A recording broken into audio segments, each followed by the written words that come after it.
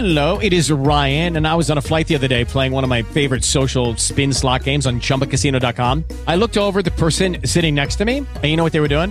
They were also playing Chumba Casino. Coincidence? I think not. Everybody's loving having fun with it. Chumba Casino is home to hundreds of casino-style games that you can play for free anytime, anywhere, even at 30,000 feet. So sign up now at ChumbaCasino.com to claim your free welcome bonus. That's ChumbaCasino.com and live the Chumba life. No purchase necessary. VGW. Void were prohibited by law. See terms and conditions. 18 plus. Okay, round two. Name something that's not boring. A laundry? Ooh, a book club. Computer solitaire, huh? Sorry, we were looking for Chumba Casino. That's right. ChumbaCasino.com has over 100 casino-style games. Join today and play for free for your chance to redeem some serious prizes. ChumbaCasino.com. No purchase necessary. Void were prohibited by law. 18 plus. Terms and conditions apply. See website for details.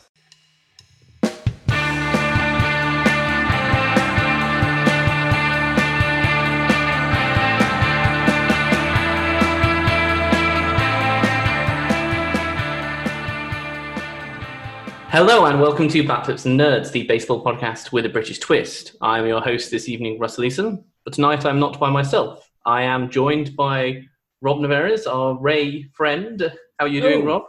Not so bad. Spending another night sort of staring out the window at lovely weather and contemplating an episode of Tiger King rather than going for a lovely walk, unfortunately. But such is the world these days. Such is the world these days. We are both delighted to be joined by a seasoned professional umpire who has umpired at every level of baseball in the United States and across the world. We are delighted to bring to you Perry Lee Barber. How are you doing, Perry? I'm very fine, thank you, here in Phoenix, Arizona, where it's very hot, unlike where you are in London. But we are trying to make the best of a bad situation here, like people all over the world. So thank you for giving me something interesting to do today. It's our pleasure. I think it's going to be more interesting and more fun for us. I think we'll start off with kind of like the probably the most question that you've been asked most often. How did you get into umpiring in the first place? How did I get into it? It was an accident.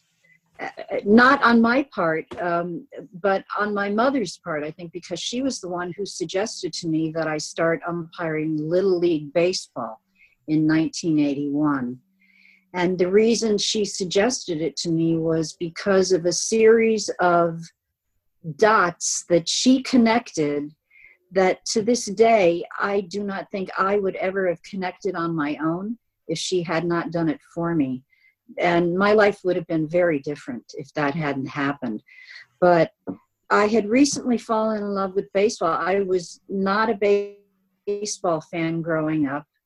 And then all of a sudden, when I was 27 years old, I fell suddenly, violently, madly in love with baseball, purely as an academic exercise, because I had a good friend who was constantly challenging me to trivia. I was a Jeopardy champion when I was 19 years old. Do you Wow. know what Jeopardy is? It's a very popular quiz. Yeah, it's a very popular quiz show that's been on here in the United States since 1963. And I was on when I was 19 years old. I was one of the youngest champions they ever had at the time. And because of that, ever since in my life, people always loved to challenge me to trivia. And so I had a friend who I could hold my own with any category except for baseball. And I finally got irritated with myself and decided I was going to educate myself about baseball. So I went about it a completely different way than most people do, which is by participating in some way, going to see a game, having a friend or a child, or being on a high school team or in a high school and supporting the team. That was not the way that I approached it. I did it by going to the bookstore and picking out a bunch of books and reading them. And from the first moment that I started reading about baseball, I was hooked. And I just read and read and read and read for a year. That's all I did was read books about it. And about a year after that, I started going to see baseball games just to see what all the fuss was about. And from there, I progressed to making frequent visits to my mother, who lived in California. And it turned out that she was a huge baseball fan all my life, but I never connected with her on that level. So when I became a fan, I would visit her frequently out in Palm Springs, California, and we would go see either the Dodgers or the Angels literally almost every night that I was there. And it was just a beautiful way to connect with my mother towards the end of her life in a way that I had never had the opportunity to before. So a year after we started going to see baseball games together, she saw an ad in the local paper that Little League was looking for umpires for the summer. Now, this was 1981, and you're probably way too young to remember or even care, but the Major League Baseball players went on strike that summer for about 3 months. There was no Major League Baseball. And so at that point in time, the thought of not being able to go see baseball with my mother was devastating to me. So when she pointed out this ad and said, look, why don't you call them up and, try this? And I looked at her like I thought she was out of her mind, because umpiring was not something that had ever occurred to me. I was like everybody else. The umpires are out there. The only time I noticed them was when they did something wrong. So, like I said, it was not at the forefront of my consciousness to become an umpire. But with the thought of the strike looming on the horizon, I thought, well, why not? It's something to keep me connected to baseball. And so I called up the Little League and just exaggerated my credentials slightly, a little bit. Ooh, what did that involve? Because frankly, they were totally non-existent. And luckily, I think they must have been desperate for umpires, because I was hired over the phone on the spot, told to show up at an office 3 days later, where I picked up one of those big balloon chest protectors, the outside protectors that umpires used to use. They gave me a big balloon chest protector, a pair of shin guards, and a mask, and said, here you go, good luck. And that was the extent of my preparation, other than the fact that I'd run to a bookstore and tried to locate a rule book and had scoured it diligently in the days before my first assignment. But as I found out very quickly, reading a rule in the rule book and seeing it when it happens in front of your eyes and being able to apply the rule at a split second and act as if you know what you're doing and that you're confident about what you're doing is a very different story than just looking at words on a page. So it was a very, very eye-opening experience for me umpiring my first baseball game. People were yelling at me, and I had never been yelled at in my life. I had always been praised and told I was wonderful and witty, and there were people literally with veins popping out of their necks and their eyes bulging out of their faces, because as good as my intentions were, I really did not do a very good job. I readily admit it. But there was something about the experience that, rather than make me feel bad about myself, which happens to a lot of umpires, unfortunately, when they're new, when they're starting out, they take so much abuse and criticism that it really hurts them and makes them feel like they don't want to continue umpiring, because the risk to reward ratio is very high. And unfortunately, that's the paradigm. But there was something about that experience that had the opposite effect on me. And I'm very thankful for that. And I think a lot of it is because of the way I was raised and my mother's giving me an example and being a role model of strength and resolve. And so I realized very quickly that people weren't complaining because I was a woman. And there was really nothing feminist about my being out there. It was just, I wanted that connection, that physical connection to baseball. And so I made up my mind the second day that I wasn't going to take anything out there personally, and that I was going to learn to do it well so that people would stop yelling at me. And the very next day, I sent away for applications to the 2 umpire schools at the time, and made up my mind to go to the Harry Wendelstedt Professional Umpire School in Florida. And I took my twin sister with me so I wouldn't be the only woman in the class of 180 men. And we made quite the dynamic duo. Let me tell you. Yeah, I imagine you did. Year at umpire school. That sounds like such a kind of like you had a drive to do this. But I just quickly wanted to discuss kind of like before you got into umpiring, you have probably like 10 years of your life that you could probably tell so many other stories about your times at the Troubadour, your times as being a leading act for some of the best artists of all time. Like how do you go from kind of like doing that to kind of deciding that baseball is the thing that I want to do, and not just baseball, it's umpiring? Like there had to be, you kind of already said it, but some just amazing switch in your head to kind of go, actually this is what I want. To me, it wasn't so much a switch as a kind of a natural progression. I've always been creative and had artistic impulses, and I'd started playing guitar pretty much self-taught when I was 15 years old. And by the time I was 22, I think, or 20, I was performing in clubs and bars around New York and got lucky.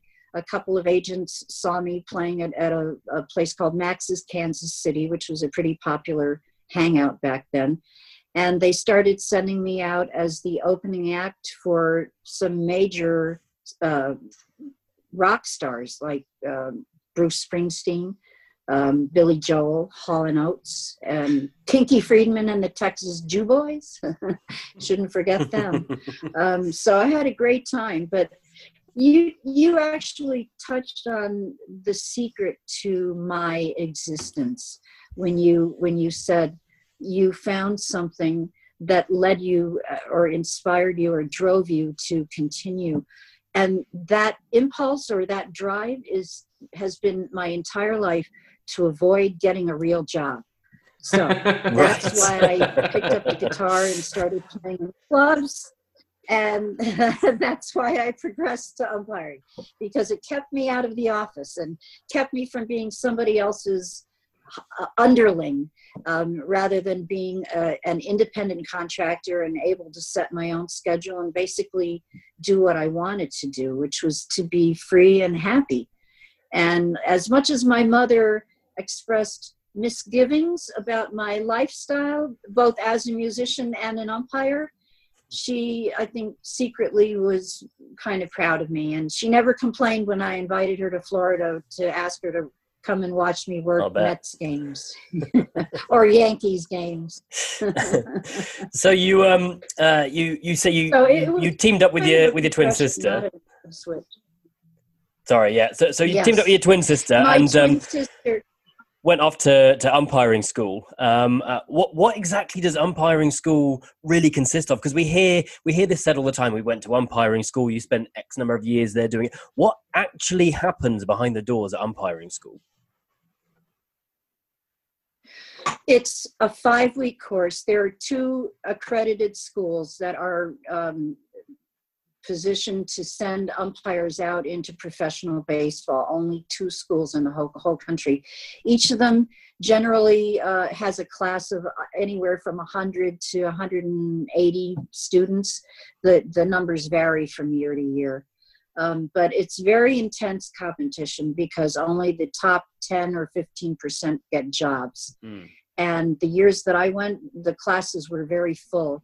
And I knew that it was going to be all men because back then women umpiring or going to umpire school was pretty much unheard of. There was one umpire out in pro ball, Pam Postema at the time. And I kind of looked to her to help me figure out a path. And my sister, bless her, I kind of conscripted her, both as my first steady partner, because I didn't mention that in the Little League that I worked in the summer of 1981, the assigner who had hired me told me the next day when I called him and I said, am I going to have a partner today? And he said, well, I'm sorry, but I can't get anybody to work with you. nobody would work with me. And it wasn't because I was terrible, because at that point, nobody really knew. It was simply because I was a woman and they were not used to that. So I said, well, I've got somebody who would work with me. And I didn't tell them it was my identical twin sister, but she came in from Los Angeles where she was working, and she was my first steady partner that summer of Little League. And bless her heart, if she hadn't been there for me as my support system, I probably would have quit. I would have gotten disillusioned or upset and decided not to do it anymore. But she was my rock of Gibraltar. And so when I told her that I was going to umpire school, she said, well, I'll go with you because you shouldn't be the only one there.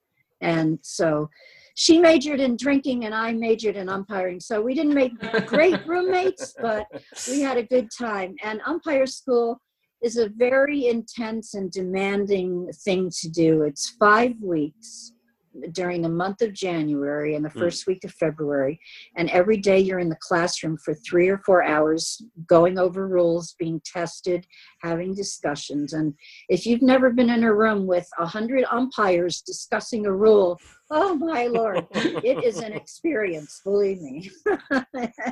Nobody is ever on the same page, but somehow we manage to come to the same conclusion. This is the rule, and this is the way we're charged with enforcing it.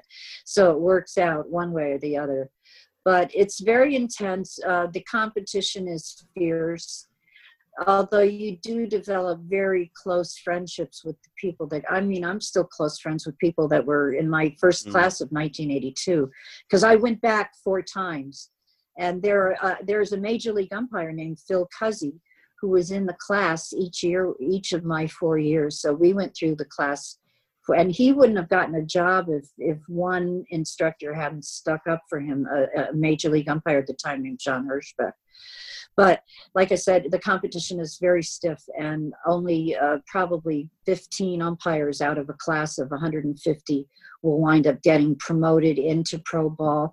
The rest of them go back and they work high school and college, and some of them go back and try again. But you have to be very, very credentialed, very smooth. They look for certain things. And one of the things that I learned that they look for is not so much accuracy as it is carriage.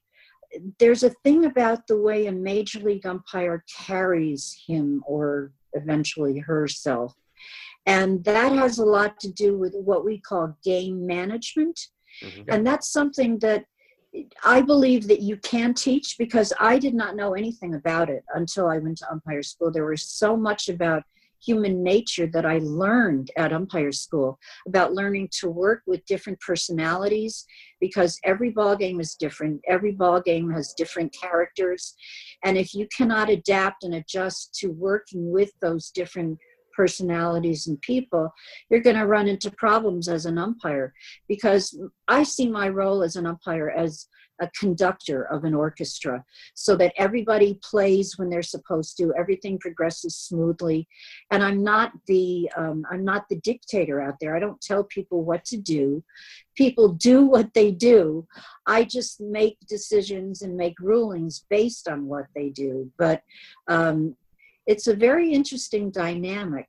And up until I started umpiring, there was a lot about it of which I was not aware, obviously. And I love helping people understand that it's much more important for an umpire to be able to manage a ball game successfully, even if that means that there's one brief interlude where somebody gets ejected and you have an argument, which is very entertaining for the spectators. But for an umpire, it's kind of a drag, frankly, because we have to write ejection reports, and that's paperwork. And that's what I've tried to avoid my whole life, is paperwork and desk work.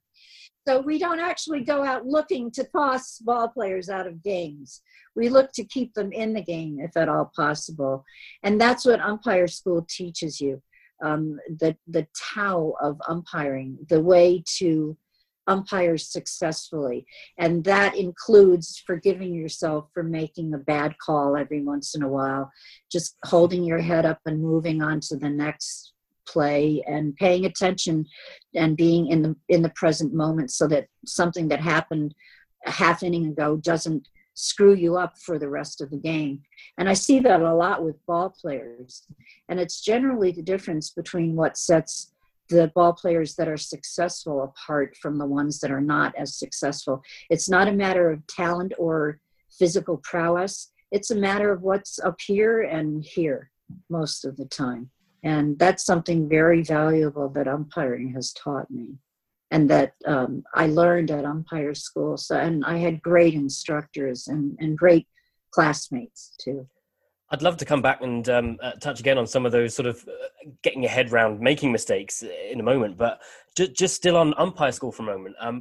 Again, I have very little knowledge of what sort of really happens there, and you say it's classroom based. Was there any element of sort of practical teaching with it as well? Did you get to see people throw balls? Yeah, the classroom isn't. Oh yes. Absolutely, yes. It's a mix. The classroom portion takes place usually in the mornings, unless it's raining, and then they mix it up. And then there are 5-6 hours out on the field doing drills, learning positioning, learning mechanics, going over situations. And then when I went to school, high school would come in the afternoons and play a game, and the umpires would be rotated in and out every half inning. So you would get a half inning of work, go switch, and then work the bases the next half inning. And so you're on the go at umpire school from 7 o'clock in the morning, sometimes until 7-8 o'clock at night. And a lot of students would stay at the fields late, just to work on their mechanics, the physical motions that umpires make, calling safe and out, because there's a lot about the way an umpire looks out there doing those motions that adds or detracts from the impression that he leaves with people that are watching a game concerning his overall competence. And it doesn't always have to do with that, but in umpiring we have an expression: perception is reality. So you can look like you can know what you're doing, but if you don't look like you know what you're doing, you're going to run into problems. And that's what we try to minimize as umpires: problems. So yeah, umpire school is pretty brutal. It's like Marine boot camp. 5 weeks of on the go, being tested, criticized, readjusted, constantly told you can do this better, built up, deconstructed, built up again. And most of us come out of it feeling very rewarded, even the ones of us that didn't get jobs. And I never did. I never placed higher than 40th in any of the classes that I went to. But I never felt that I, had been given the short end of the stick. I just decided, well, I love this and I'm going to keep doing it. And so what that I didn't get a job in professional baseball? There's so much baseball other than that. There's high school, college, adult, children's leagues. And now there's a growing universe of girls and women's baseball that I've been part of for the last 10 years. And that has been a very rewarding part of my umpiring odyssey. Yeah, you mentioned that there were options for you to go on to next after you decided that this wasn't going to happen. From reading some of history about some of the things you've either said yourself or been written about you, baseball has taken you across the world, and you've umpired at various levels around the world as well as in the US. Can you give us a few highlights of where baseball took you and moments and games that you hold dearest?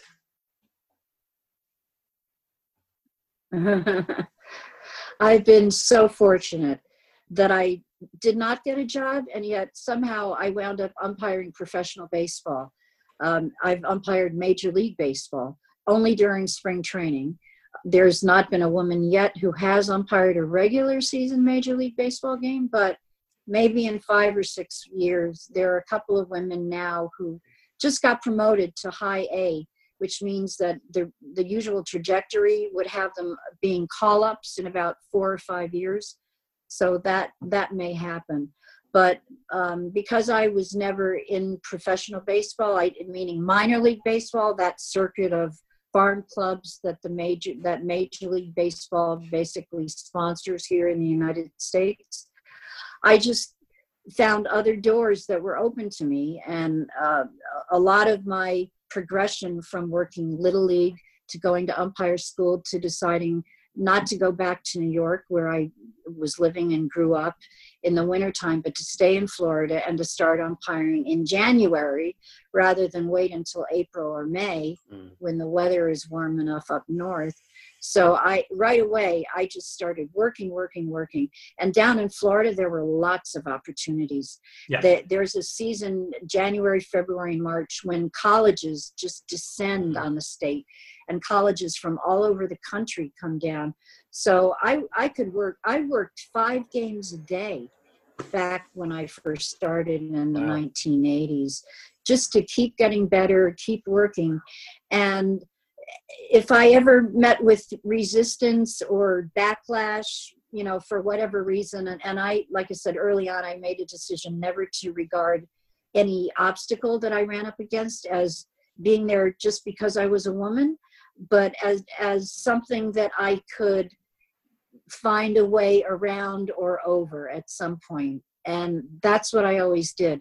If one door closed to me, I would go down to the barracks where the college coaches were staying with their players when they were having lunch. And I would hand out my business card and say, if you need umpires for your games that you need umpires in a hurry, give me a call. I'll get umpires for you.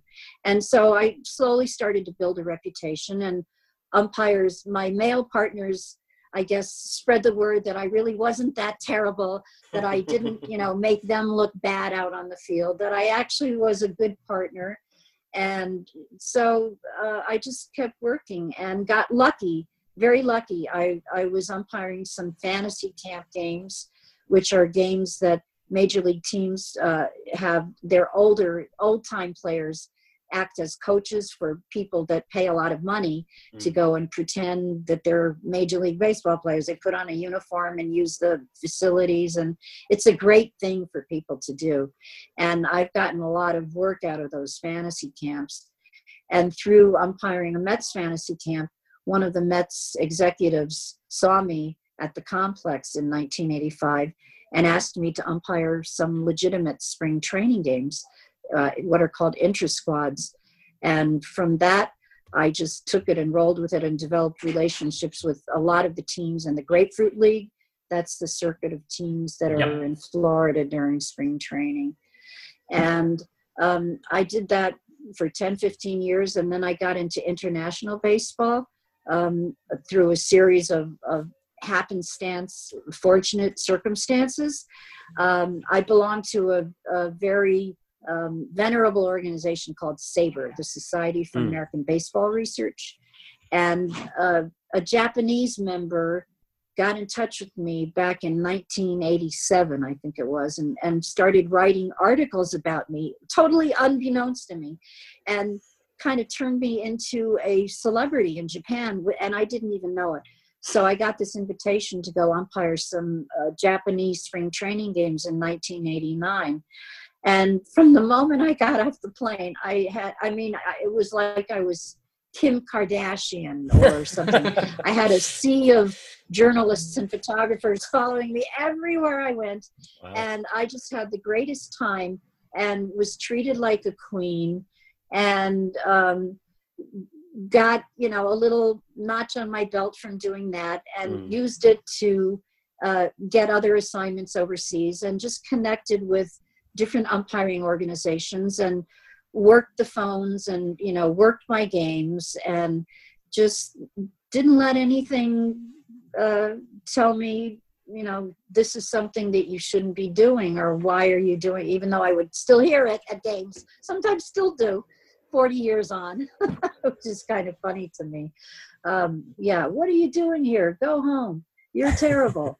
So, but that's part of what we learn to process without falling apart as an umpire.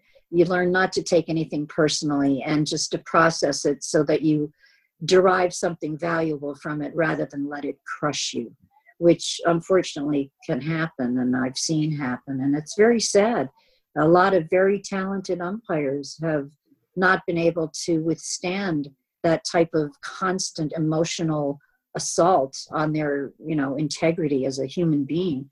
And so they get disillusioned and they quit, which is a shame because umpires are needed.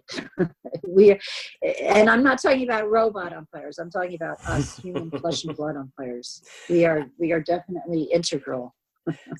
Lucky Land Casino, asking people, what's the weirdest place you've gotten lucky? Lucky? In line at the deli, I guess? Aha, in my dentist's office. More than once, actually. Do I have to say? Yes, you do. In the car before my kids' PTA meeting. Really? Yes. Excuse me, what's the weirdest place you've gotten lucky? I never win and tell. Well, there you have it. You can get lucky anywhere, playing at LuckyLandSlots.com. Play for free right now. Are you feeling lucky? No purchase necessary. Void where prohibited by law. 18+. Terms and conditions apply. See website for details. Okay, round two. Name something that's not boring. A laundry? Ooh, a book club. Computer solitaire, huh? Ah, sorry, we were looking for Chumba Casino. That's right, ChumbaCasino.com has over 100 casino-style games. Join today and play for free for your chance to redeem some serious prizes. ChumbaCasino.com. No purchase necessary. Void where prohibited by law. 18+. Terms and conditions apply. See website for details. And how did you manage to sort of keep your level head when, as you say, a lot of people were moving out of the game because they had too much sort of an insult to them, and it came to them. And you're human just like everyone else, and we've all had bad days at work. I think at your work in particular, you get an awful lot of stick for just doing your job properly. How was it you managed to sort of keep the lid on that? Interesting question. There's so much about umpiring that has to do with emotion and psychology and processing information that I wasn't as aware of until I started umpiring. But I think a lot of it has to do with just the way I was raised and educated, and the fact that I was raised in a household of women, basically a matriarchy, because my father vanished when I was very young. He was out of the picture, and my brother went off to boarding school when my twin sister and I were 8 years old. So we grew up in a household of very strong women, including my mother, my grandmother, my aunts. And so I had very good examples of strong women in my life. Although I myself was not strong, I never felt that way. And when I started umpiring, the way I would describe it, it was as if a better, stronger person inside me came out. Oh. And that I had been waiting for that better, stronger person to emerge all my life. Because up until I started umpiring, I did not know how to stand up for myself. I did not know how to set boundaries. I didn't know how to say no. I was more concerned with being nice to people and making them like me and feeling appreciated for my charm, rather than the fact that I deserved respect because I could handle myself, because I could handle other people, because I was doing something that was a valuable service to a lot of people. And umpiring instilled a lot of that in me.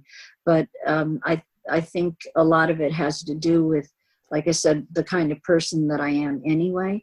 And that umpiring just sort of brought out the qualities in me that I had been hoping all my life that I would somehow be able to achieve, but wasn't able to until somebody got in my face and said, "Go home, you're brutal."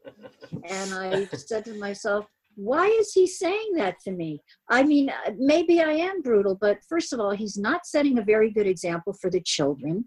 He's not setting a good example for the parents.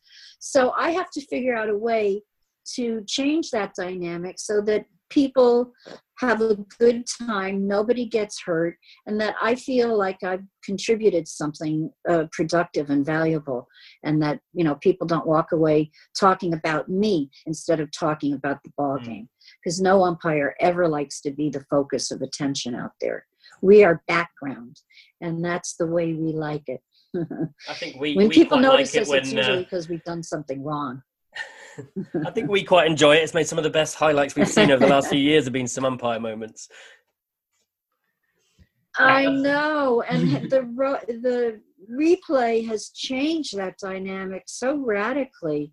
And I mean, I'm not going to say it's unfortunate that we don't have the ridiculous arguments and set twos that you used to see that were so common in just about every baseball game.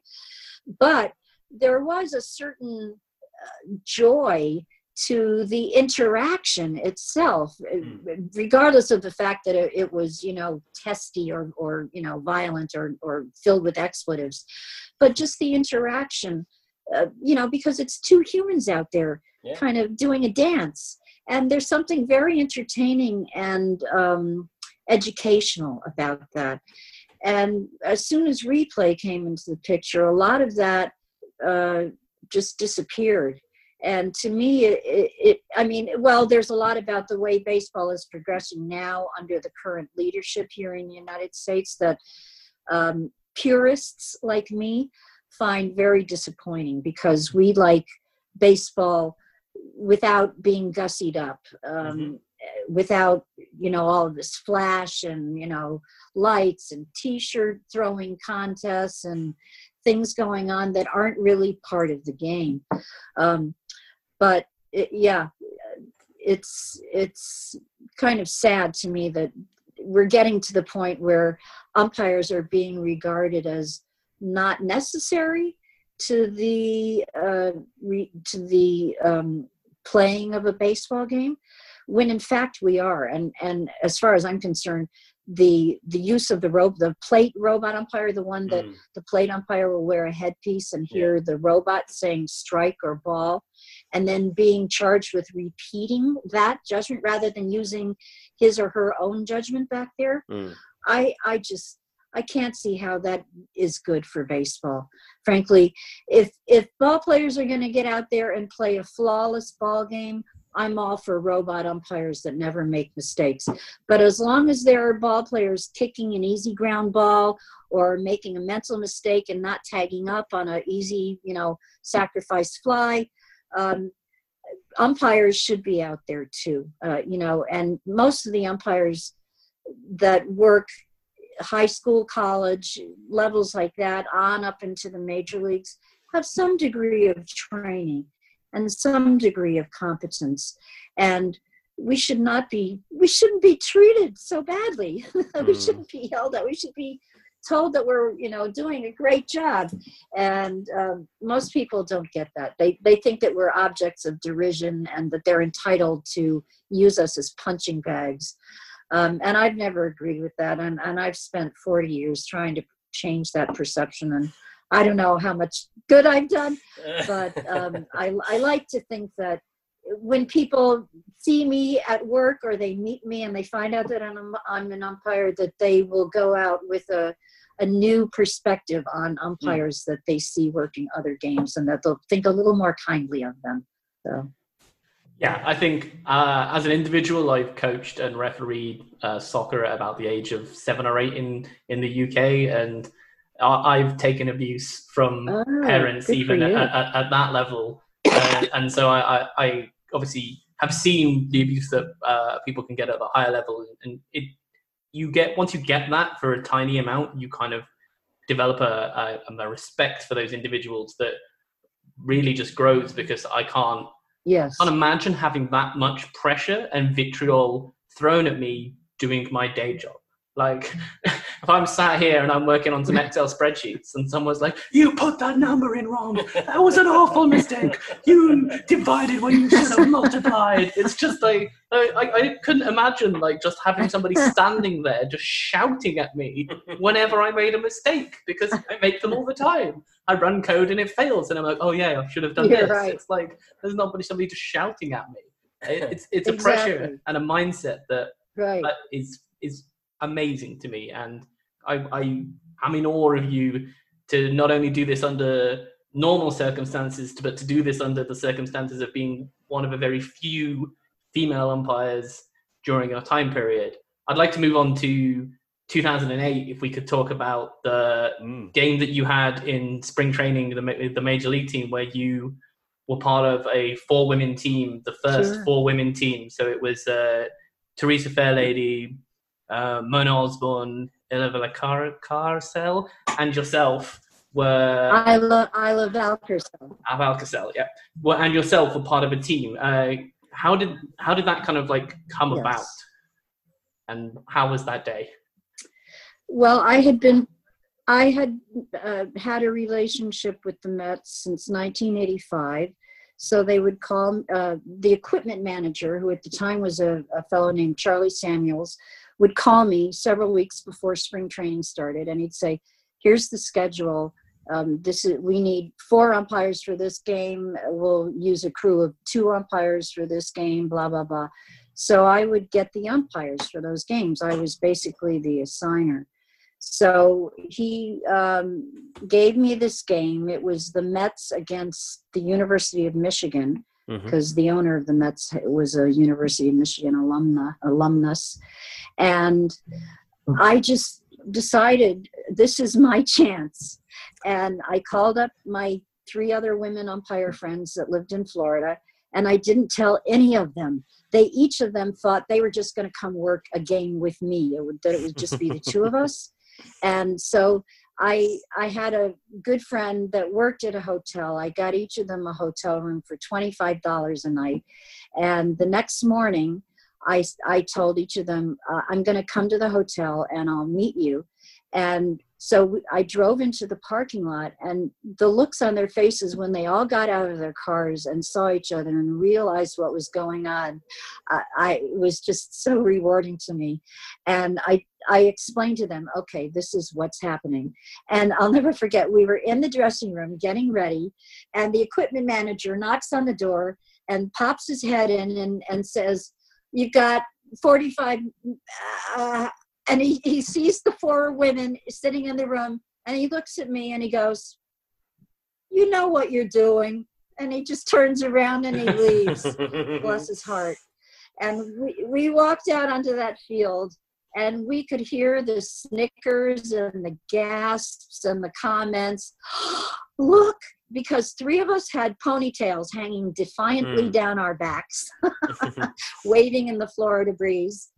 And right up from the first pitch, I just felt so good, because my partners just were so smooth and confident. And it was just one of the happiest days of my life.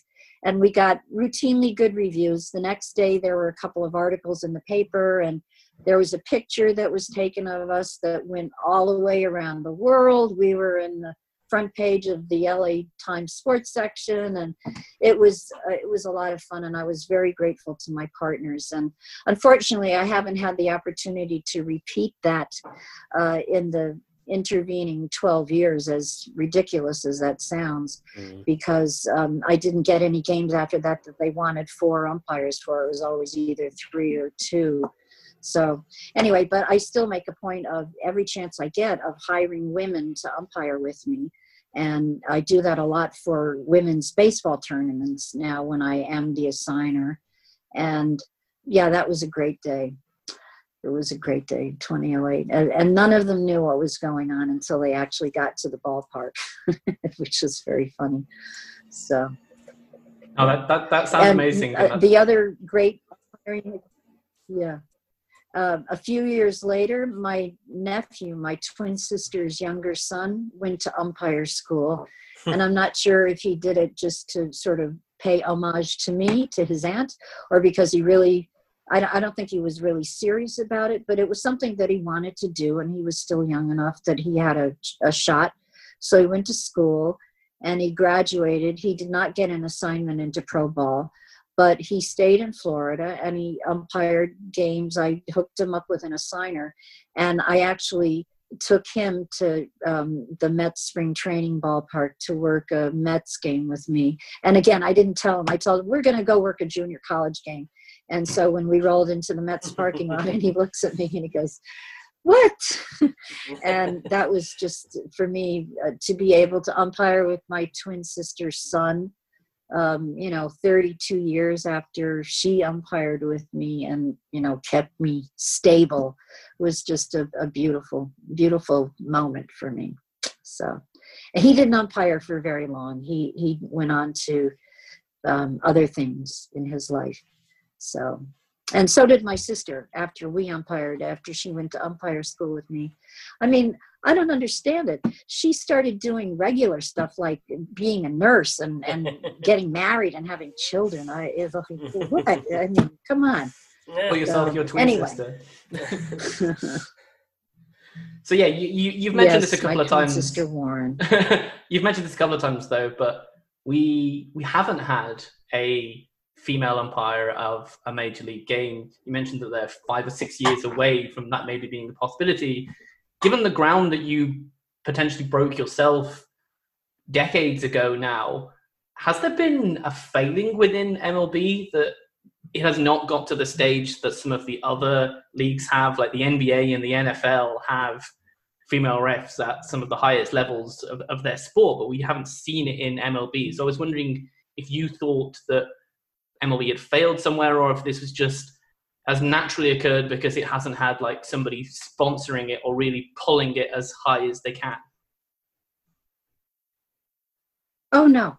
I definitely regard MLB as failing at this, for not stepping up to the plate and finding out a way to draw women to the umpire schools and get them trained properly and promote them and provide them with the support that is routinely offered to male umpires, but up until very recently was never offered to the women. And there were very few that made the attempt, and bless their hearts, they had to put up with just unbelievable abuse and lack of support, even from their own partners and supervisors. Up until Ria Cortizio got released in, I think it was 2007 or 2008. But since that time, the leadership at the 2 umpire schools has changed. The instructors have changed. And I think there is a new attitude that is much more receptive to the idea that women aren't just, eye candy and jokes, that we are serious and we bring something very valuable to the table as umpires.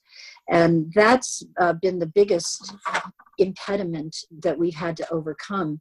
And yes, I regard Major League Baseball's total lack of action as a big failing, although frankly it's not Major League Baseball's responsibility. It was always minor league baseball's and the 2 umpire schools. And for a long time, I regarded their lack of initiative on that subject to be a failing as well. But no longer, I'm very happy to say. The sands have shifted radically in the last 5-10 years. And now the 2 head instructors at the umpire schools are actively looking for women. And they both said to me, I want to be the one to put the first woman out into the major leagues. So that's part of my mission now, is to find women that are capable and have the aptitude and the determination and the desire to go to umpire school and embark upon a path that is fraught with uncertainty and poor pay and not very good working conditions. There's a lot of travel, and people think it's a lonely life, but I don't know how much that applies. Loneliness is what you create, and umpires in general are a very fun bunch, and we have lots of friends, and they all think we can get them tickets to Yankee Stadium at 5 minutes notice, when in fact, I say, yeah. But it has been a long, difficult, precarious road, changing the attitudes that prevented Major League Baseball and minor league baseball from understanding that they need us. They need women. They do, because umpiring is a dying profession because of the perception of umpires as, objects of scorn and derision, and the impression is that that's the entire package, when in fact that part of umpiring is so fleeting and unsubstantial that for umpires it hardly even matters. It's part of the growing process, but for everybody else, that's what we are. We're the ones that stand out there and get yelled at and, blow calls.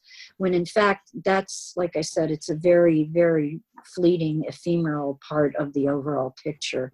And that's what we've had to work on changing that perception, changing the paradigm so that women can look at umpires and read about umpires and say, that's something that I think I might want to do, instead of reading all of these tales of woe about, the bad conditions and the lack of pay and, how dreary and how dreadful the whole thing is. No, to me, that has, like I said, it's just such an infinitesimally small part of the overall picture. And most of it is just filled with great satisfaction and joy and wonder and happiness at being out there in the most beautiful office in the world, blue sky, green grass on a diamond. What could be better?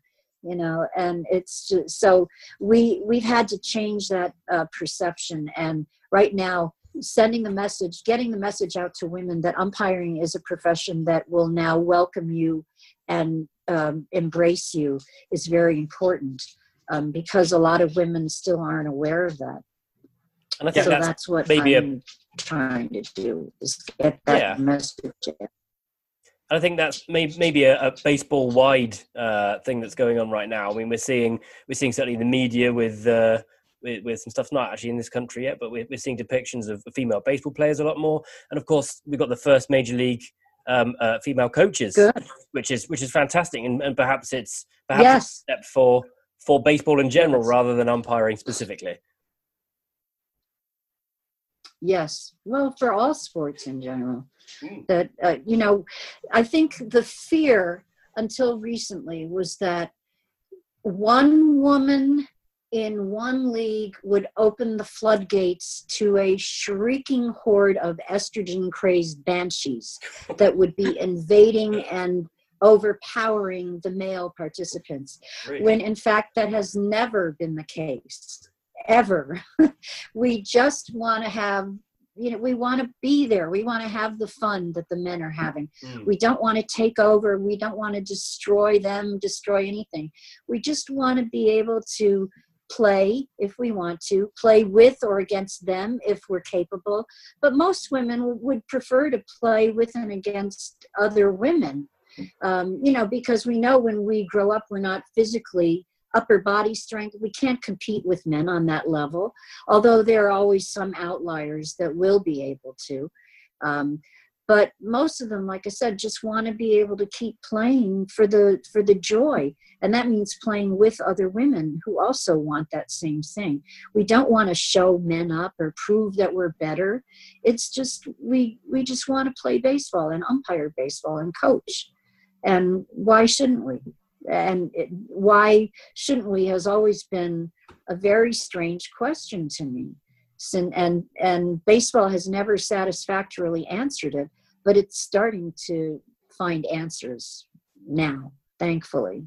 So, and a lot of it is because of people like you who are willing to offer your platform to people like me so that I can talk about this and people can get a new understanding of what umpiring is and how wonderful a thing it is to do, and why they should be a little more supportive of local umpires working their youth games and things like that. So thank you very much for asking me to be here, and thank your former guest, Meredith Wilson, for getting me in touch with you. She was fantastic. I listened to your interview with her a couple of times, and she's just always so great. Her erudition is very, very awesome, awe-inspiring. And besides that, she's also a lot of fun. And listening to your conversation with her was very entertaining. Thank you, Barry. Yeah, no, for us, it is an honor to have someone like yourself who is a groundbreaker in the world of women in umpiring, but it's also like women in professional sport. Absolutely. I'm glad that you kind of still are pushing this, you're wanting to continue to discuss about this. I think I have like one final question would be, when was the last time that you umpired a game? Obviously before this kind of like break has maybe not giving you the chance to continue, are you still umpiring games? Oh yeah, my last game was, I think, March 1st back in Florida, just before I drove out here to Arizona. Baseball was still being played back then, although the virus was starting to make people sit up and take notice. And Major League Baseball shut down on the 12th, but the leagues that I work, high school and other leagues like that, took a little longer to decide that the season just wasn't going to happen. But because I was in Florida, I was very fortunate. I got in about 60 games already this year. Wow. During January, February, and early March. So I struggle to watch that. Yeah, I say I'll quit when they wheel me off the field. So roughly how many games I'm going to be out there until they wheel me off the field, or in my career? Lifetime? Yes. Probably. Well, I average 150 games a year, so 40 times 150 is what, 6,000 games. Wow. But keep in mind, they're not all 9-inning games. Some of them are extra innings, but a lot of the games that I work at the amateur level are 7-inning games as opposed to 9-inning games, which frankly, I don't think would be such a bad idea for Major League Baseball to move to the 7-inning game instead of the 9. It would save a lot of wear and tear on some of those highly paid athletes. So I have what I call sympathy for the irritatingly rich when I think about athletes that are making millions of dollars getting injured on a play that could have been prevented, by an umpire's taking charge of a situation and cutting something off at the pass before it got to the point where people started getting hurt. So. Well, yeah. Are we out of time? Did you say that was the last question? Well, no, unless Rob has anything to go. If you want to continue to talk with us, Perry, you can continue to avail us with stories from around the world if you'd like. I have about 1 million questions, if I'm honest. I would like to say one thing. You keep credit. Just one interjection. I would like to say thank you for tagging me with this highfalutin title of inspirer of all other umpires and trailblazer and pathfinder. But when you say that about me, I feel I have a little bit of imposter syndrome, because the way I feel about it is that I am not the trailblazer. There are women that were the trailblazers before me, and they should get the credit. The ones that went to umpire school and made the foray into pro ball, which I never did. There was a woman named Amanda Clement who was umpiring back in the early 1900s around the Midwest, who may have gotten the opportunity to umpire in the newly formed American League. I'm not sure if that tale is true or not, that she got an invitation to umpire in the American League by the president, Van Johnson. But women have been umpiring as long as they've been playing, which dates back to the days of the Civil War. And that is a part of baseball history that is very much under-discussed and in a lot of cases hidden. But it is now, because of platforms that reach so many people so quickly, it's now being unearthed and discussed and talked about, and a lot more people are aware that women have been part of baseball, even part of Major League Baseball, for as long as it's been a part of American culture. And so thank you for making me out to be this big important ringleader of getting women onto the rosters of umpires. But there are other women. Pam is one of them, Pam Postema. You mentioned Teresa Fairlady, who was also in pro ball. Ria Cortizio, who was the last one before this new generation of umpires came up. And now there are 2 in pro ball, Emma Charlesworth-Seiler and Jen Paul. They're the ones that have been in pro ball for, I think, 4 and 5 years, or 3 and 4 respectively, and that have the best chance right now of making it to the major leagues. So I appreciate that you are revealing what was formerly hidden and giving me a chance to do the inspiring that you say that I already do.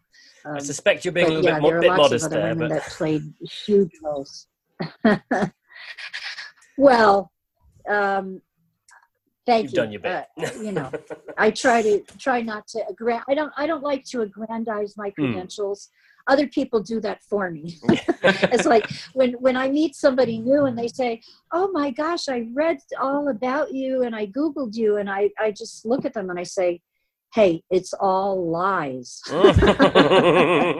And not all lies, but unless you hear it from my lips to God's ear, I would like to say that I've had some impact on the current status of women and umpiring, but there are others that have had a much greater impact, and it is to them that I tip my cap and am very grateful for the path that they blazed for me to be able to follow. So no, and we thank them as well, Perry. You're standing on the shoulders of giants, but there are still more people who need to stand on your shoulders. So, absolutely. Thank you very much for joining us today. Yes. If people want to find you online or discuss more stories with you, is there anywhere that people can do that? Absolutely. You can Google me, but don't believe everything you read. And I also am on the board of directors of a great organization called the International Women's Baseball Center, which can be found at IWBC4Me on Twitter. I'm also on Facebook. You can just type in my name, Perry Barber, Perry, and then Barber. And anybody get in touch with me looking for guidance or support or have questions about, a friend that wants to umpire or anything, I will be more than happy to offer my vast wisdom to whoever wants it. Yes, and we both thoroughly suggest that you do. There are probably hundreds, if not thousands, of more stories you can tell us, Perry. And you can find us at batflips_nerds on Twitter or batflipsandnerds.com. Finally, I just thank you once again for joining us, Perry, and thank you, Rob, for being with me. Cheers. Oh, thank you. And thank you for loving baseball all the way over across the pond. I love it that you have a league over there and that you have people that are, it's great. Just love it. Love to come over and umpire there sometime.